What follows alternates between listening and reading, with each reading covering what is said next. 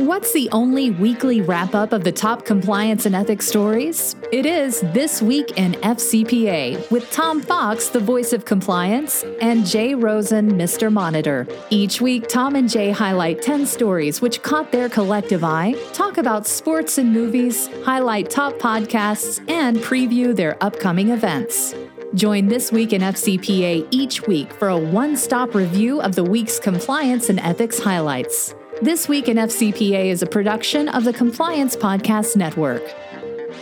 In this episode, we consider how do you assess a conflict of interest risk, what deemed exports mean for higher education.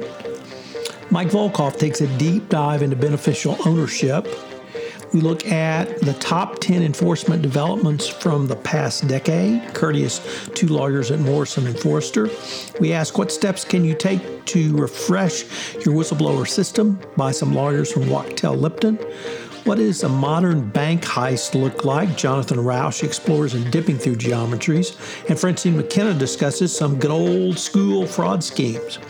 How can you win the trust of a whistleblower back? Jonathan Marks tells us 3 more KPMG partners go down in the firm's test cheating scandal. We look at some great podcasts this past week on the Compliance Podcast Network and wish everyone a safe and happy Memorial Day weekend at the start of the summer in this episode of This Week in FCPA. This Week in FCPA is a production of the Compliance Podcast Network and a proud member of C-Suite Radio. Thanks so much for listening. I know you'll enjoy this episode between Tom and Jay. Hello, everyone. This is Tom Fox, the voice of compliance, back again with Mr. Monitor's Jay Rosen for This Week in FCPA, episode 206 for the week ending May 22, 2020, the start of summer edition. The Memorial Day weekend traditionally signifies the start of summer. What does it mean this year?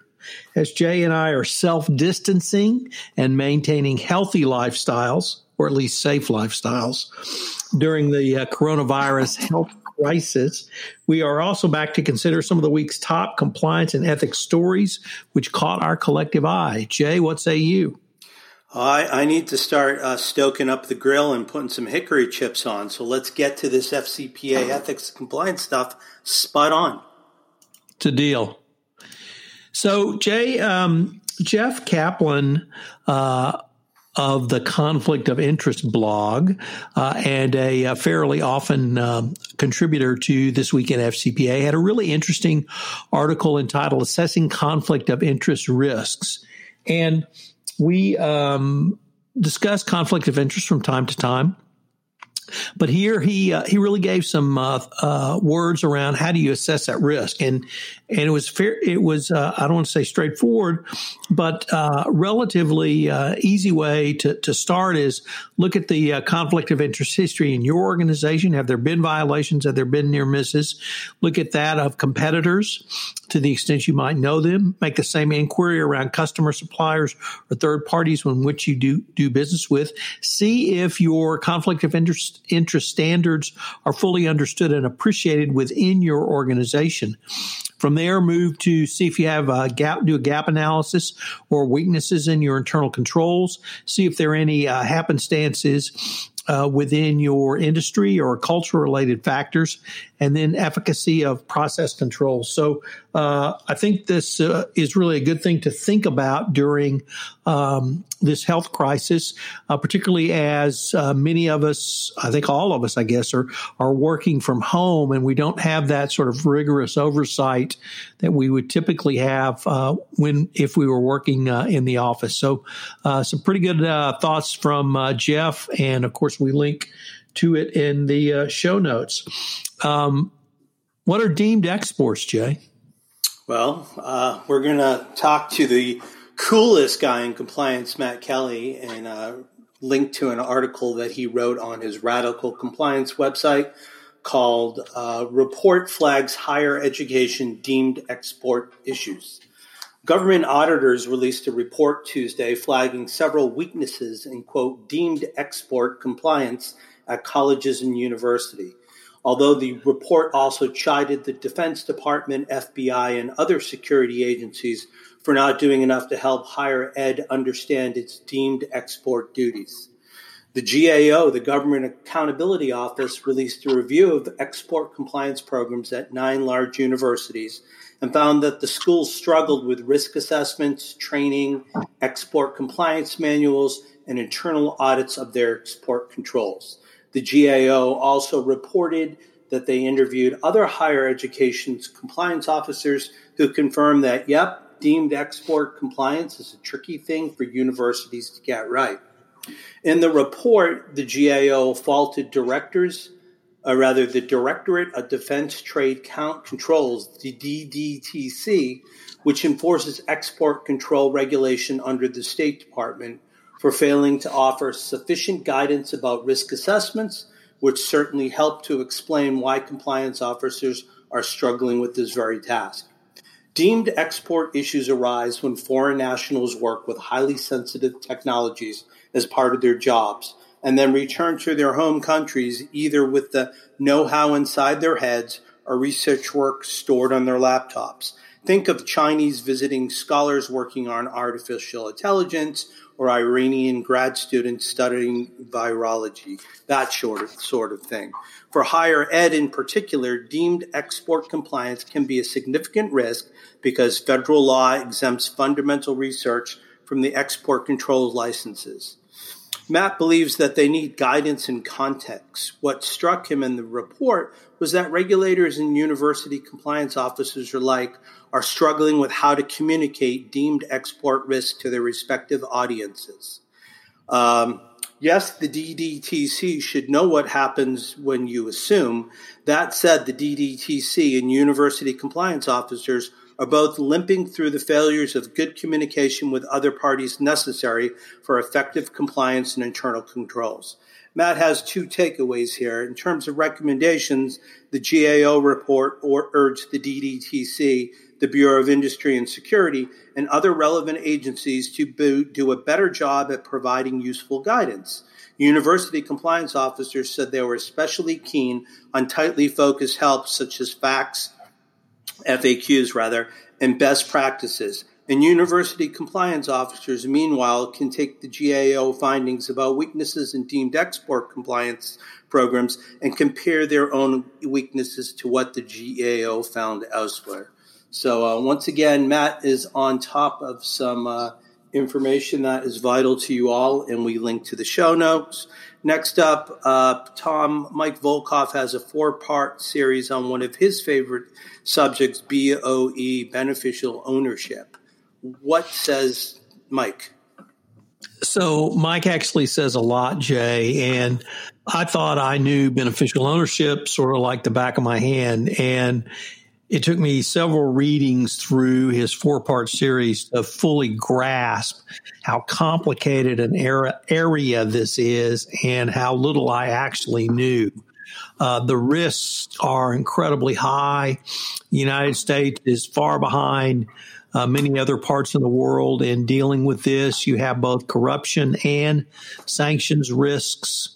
Under UBOs, I had, focused most generally on the anti-corruption risk, but that's really only a part of it. You have obligations under OFAC. You have obligations under the FCPA. You've got to determine not only the UBOs of those who do business with you, but those who do business for you. As I mentioned, there obviously are anti-corruption risks. And the OFAC sanctions risks are beyond simply the number of or the parties themselves. You have to look at geographic area. You've got to look at revenue factors. You've got to come up with categories and strategies to not only risk rank, but manage those risks. You've got to have a protocol. You've got to have controls. And, of course, you have to document. So I would urge everyone to read this 4-part series. And actually what I'd urge you to do is call Mike Volkov and hire him to help you with this problem. It's a great primer. And Mike is one of the most generous people I think we both know in the compliance space in terms of willing to share not only his knowledge, but what he has. So check out these 4 parts. Once again, we link to it in the show notes, and give them a call if you need some help in this area. Thanks, Tom. So next up, we've got something coming to us from Corporate Compliance Insights, and it's a top 10 list. You don't usually get a top 10 list around Memorial Day, but this is very interesting. It comes to us from Morrison & Foerster's James Koukios and Amanda Aikman, and they examine 10 ways in which the anti-corruption compliance landscape has dramatically changed since the 2010s, and they explain why they expect those trends to continue. First off, increased foreign bribery resources and enforcement in the United States. The beginning of that decade of 2010 saw U.S. enforcement agencies significantly increase the resources dedicated to fighting foreign bribery, resulting in dramatic increase in the FCPA enforcement. In 2010, a new chief of the U.S. Department of Justice Criminals Fraud Division consolidated a relatively small number of full and part-time FCPA prosecutors. Beginning with this consolidation, the number of full-time FCPA prosecutors increased more than tenfold over the next 10 years. Number 2, increased foreign bribery enforcement around the globe. A common criticism heard at the beginning of the decade, both domestically and abroad, was that the U.S. was the world's only foreign bribery policing agency.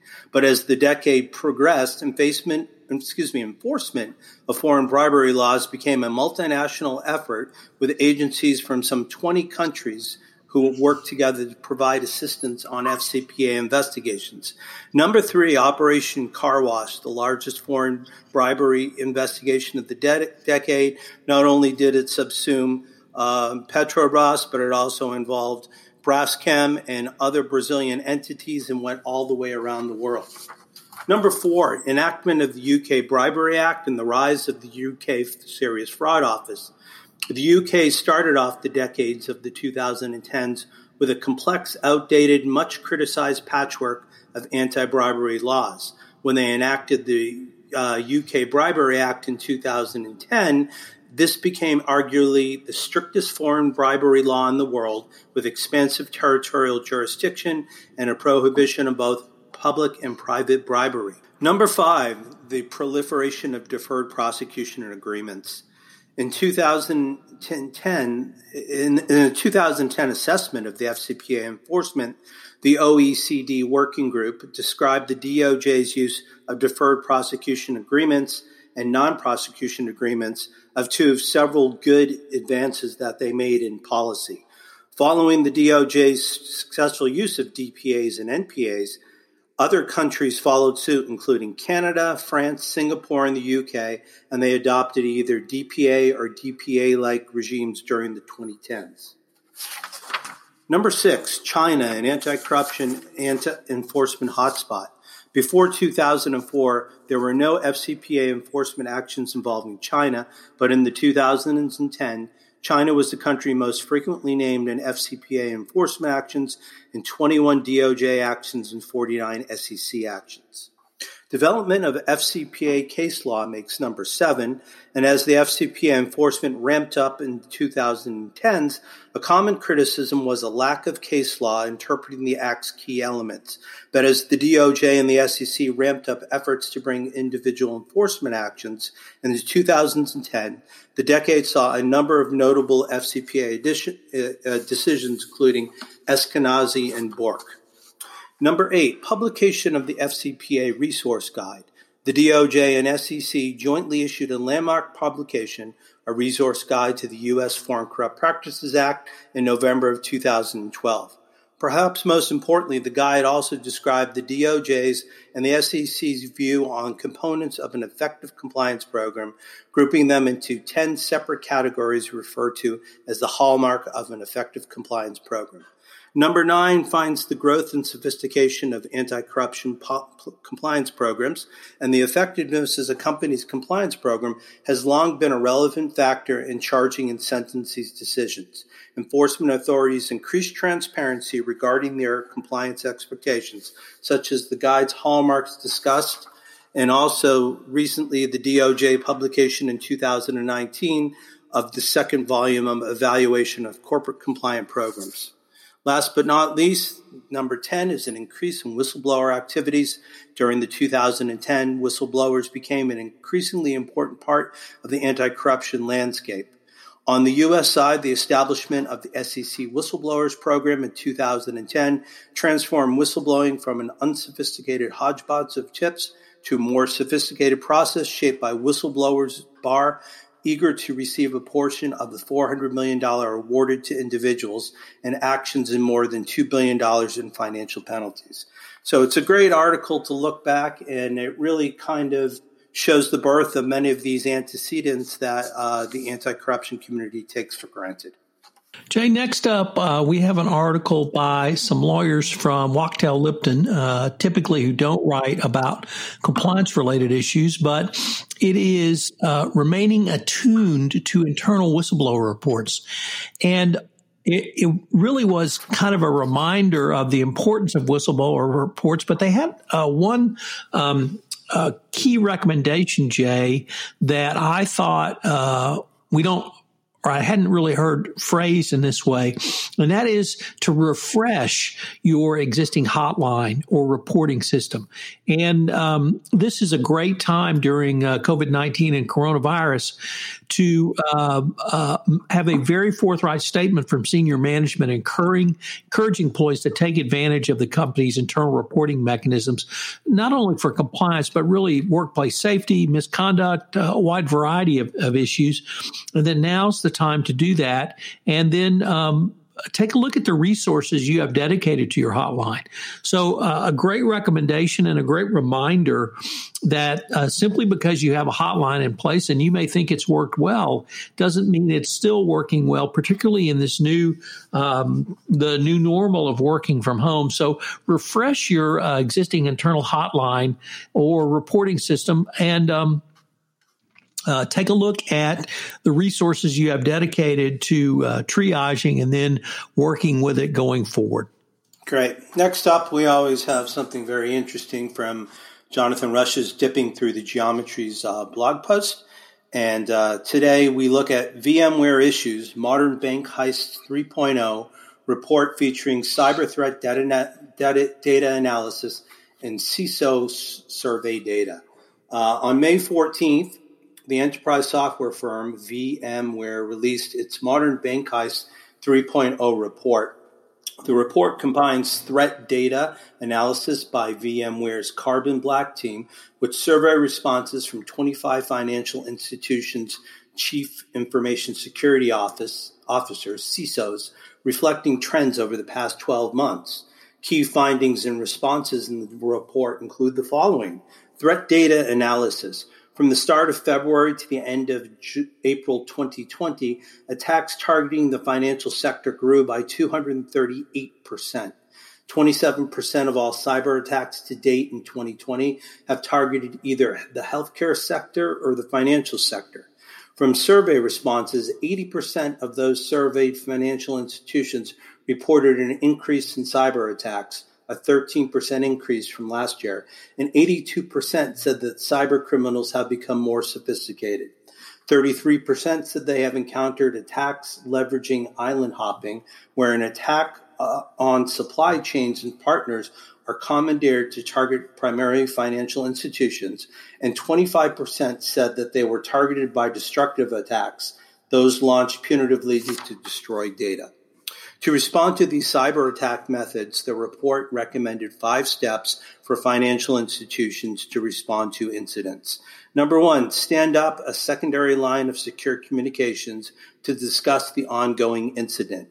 2, assume the adversary has multiple means of gaining access to the environment. 3, watch and wait. Rather than immediately starting to block malware activity and to shut off access, as the institution needs to determine potential avenues of reentry by attackers. 4, deploy agents if you must in monitor-only mode. And 5, deploy honey tokens, fake digital data objects planted among real data objects, and use them in an attempt to direct data misuse by insiders. Finally, the information security officers at financial institutions should distribute copies of this report to their teams and incorporate specific findings into the executive level briefings. Senior leadership in financial institutions need to understand the degree of sophistication that cyber attackers routinely display in their efforts to acquire or destroy vital data, and if they're to make sound judgments about the resources that their CISOs need on a continuing basis. Jay, next up, we have an article from Francine McKenna.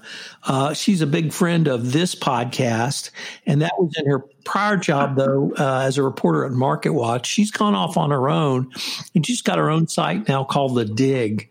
It's behind a firewall, so you have to pay for it, but I think you can see the articles, and I would really suggest everyone go ahead and pay for this service because it's a great first of all, be supporting true journalism in the audit world, Francine, but also she's got some great stuff in there.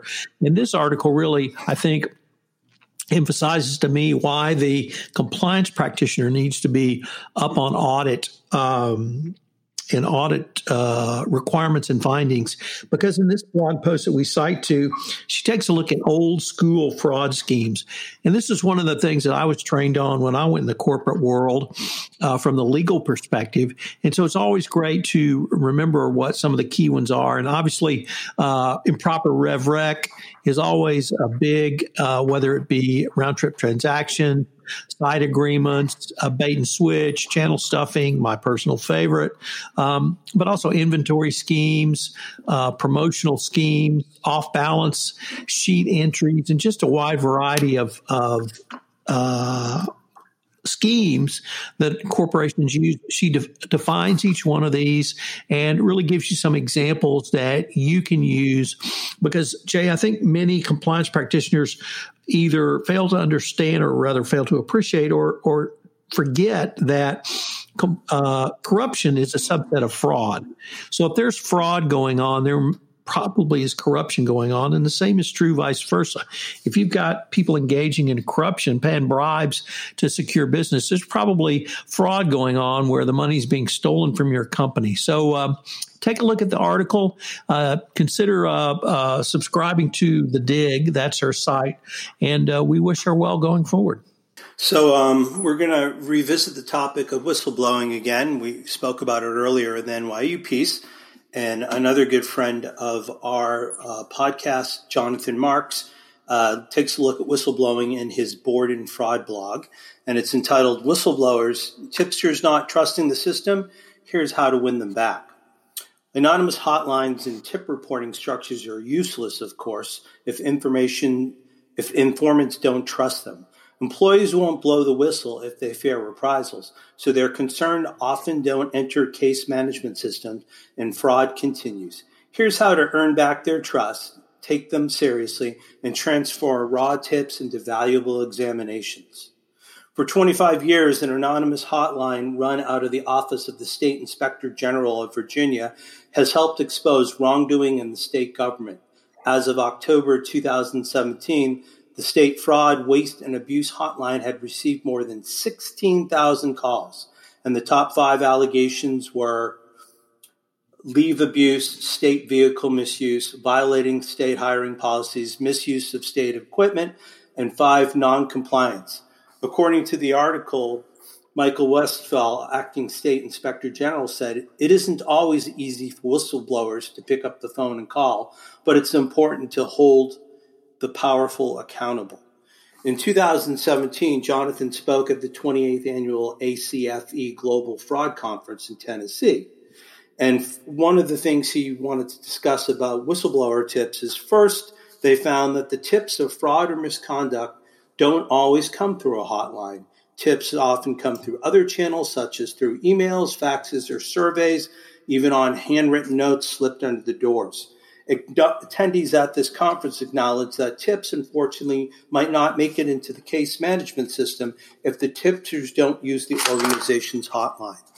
So in terms of addressing hotline weaknesses, first of all, there needs to be unwavering internal audit procedures. Internal audit and compliance departments can be effective in evaluating allegations or organizations' hotline designs and effectiveness. Boards of directors need to ensure that their internal audit departments' involvement in whistleblowing processes don't undermine their ability to carry out prime assurance functions. You need to exercise professional skepticism. We exhibit professional skepticism in the fraud fighting process when we take nothing for granted, continuously question what we hear and see, and ethically assess all documents and statements. Next, educate others on how to make and receive tips. How an organization reacts or triages a tipster's message can make or break how the information goes. Tips that use the word fraud are treated much more seriously than words or phrases like misunderstanding or possible error. Set yourself up for success. When a tip comes in, use a process that's established to effectively capture and triage, investigate, and report. Understand the business environment and the network of third-party relationships, fraud schemes that could potentially occur, possible concealment strategies, conversion tactics, individuals or gatekeepers, establish internal controls to present, and then a list of warning signs. So as always, Jonathan says that you must trust the process. Fear of reprisal and often does prevent employees and others from reporting genuine concerns. This creates a challenge for a board, audit committee, senior leadership, and internal audit and others. Trusting the process means that whistleblowers believe there's a strong tone and conduct from the top of their organizations that will objectively evaluate concerns and no matter what, will not retaliate. Retaliation in most cases mutes the employee's voice. So again, Jonathan provides some real cogent and helpful information for being on the front line of investigations. Tom, we're at the part of today's podcast where we're going to talk about some of the different podcasts you had on the Compliance Podcast Network this week. What were some of the things people were able to listen to? Yeah, we had another great week on the Compliance Podcast Network. Thursday, we had another Everything Compliance episode post, and it was great fun. On Friday, Creativity and Compliance, we had perhaps the most fun episode I've ever done with Ronnie, where we had Ricardo Pelifon from Broadcat, and the three of us just zinged back and forth. It was way too much fun. The biggest, most popular podcast of the week, though, was Ellen Hunt's episode 3 or part 3 in her 4-part series on the compliance life. As you know, Jay, each month I'm featuring one CCO and their journey into the CCO chair and beyond. Ellen's the CCO at AARP, which I'm a proud card-carrying member. In this episode, she talks about what happens when you finally sit in that CCO chair. It was hugely popular this week. On my Compliance and Coronavirus podcast, I had John Shigarian come talk about data as the new oil and what you need to do around the inflection point for data in your compliance program in the era of COVID-19. Matthew Whitaker is one of the founders of Ascent Compliance. It's a supply chain focused compliance company, largely technology, some services. And we took a look at supply chain risks in the era of coronavirus, and they have a really cool tool on their site that I linked to, which allows you to assess your supply chain risks around coronavirus. And then the coolest guy in compliance, Matt Kelly, he and I discussed the attestation requirement that the Commonwealth of Massachusetts has put on businesses for reopening in phase 1 of the state's opening. Over on the 31 Days to a More Effective Compliance program, we took a look at charitable donation enforcement actions, opinion release guidance on charitable donations. On Wednesday, I posited what you needed in policies and procedures around charitable donations.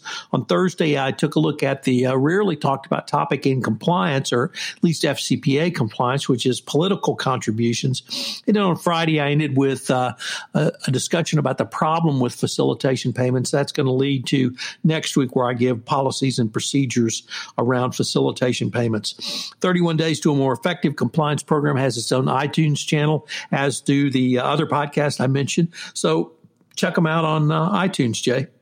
And let's give one more plug for the Everything Compliance podcast, which dropped on Thursday this week.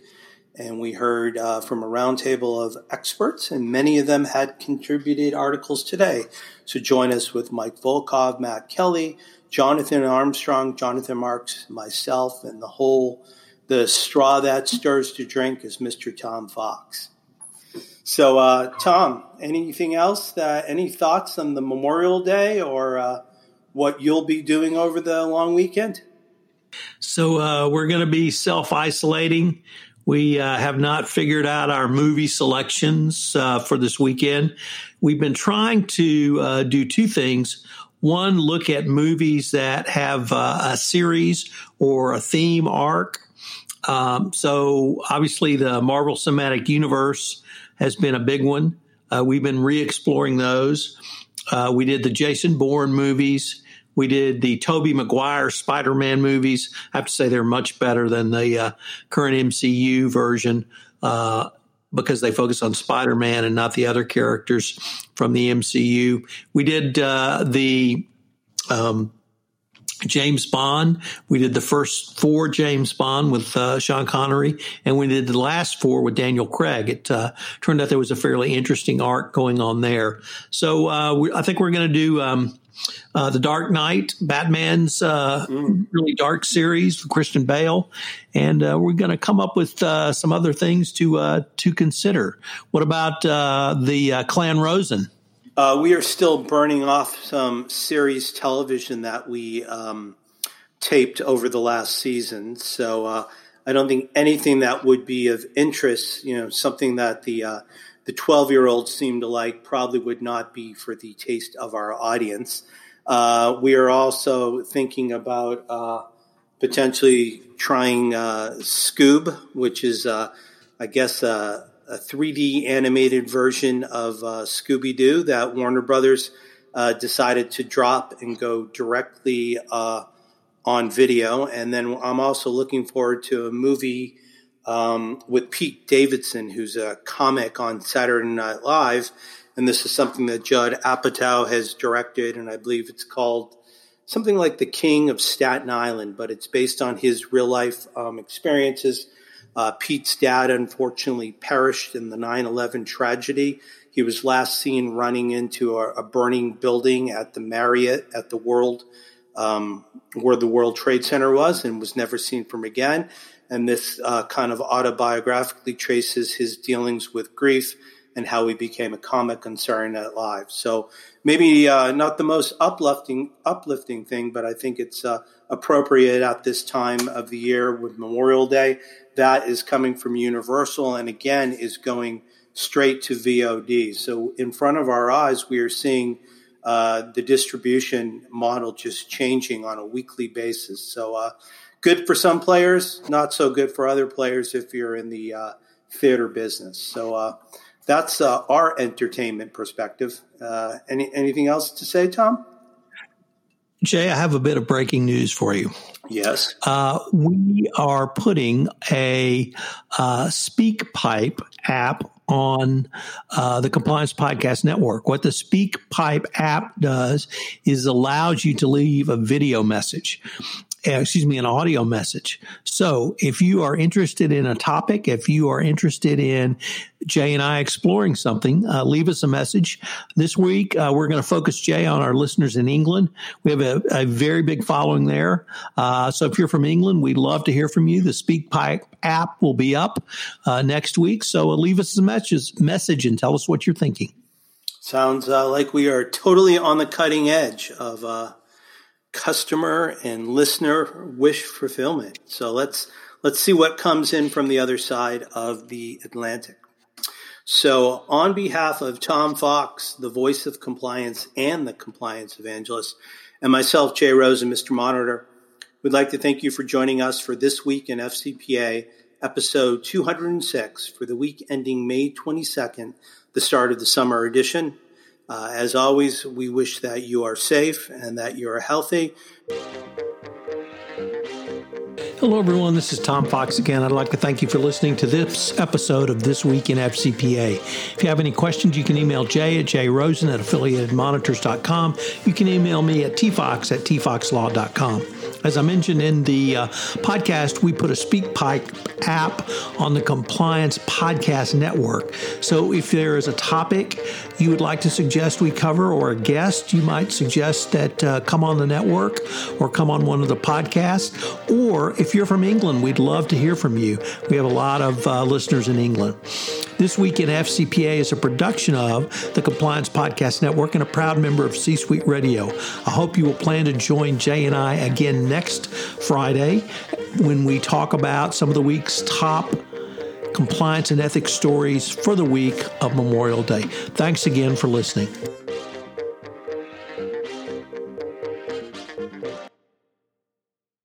This podcast is a part of the C-Suite Radio Network. For more top business podcasts, visit c-suiteradio.com.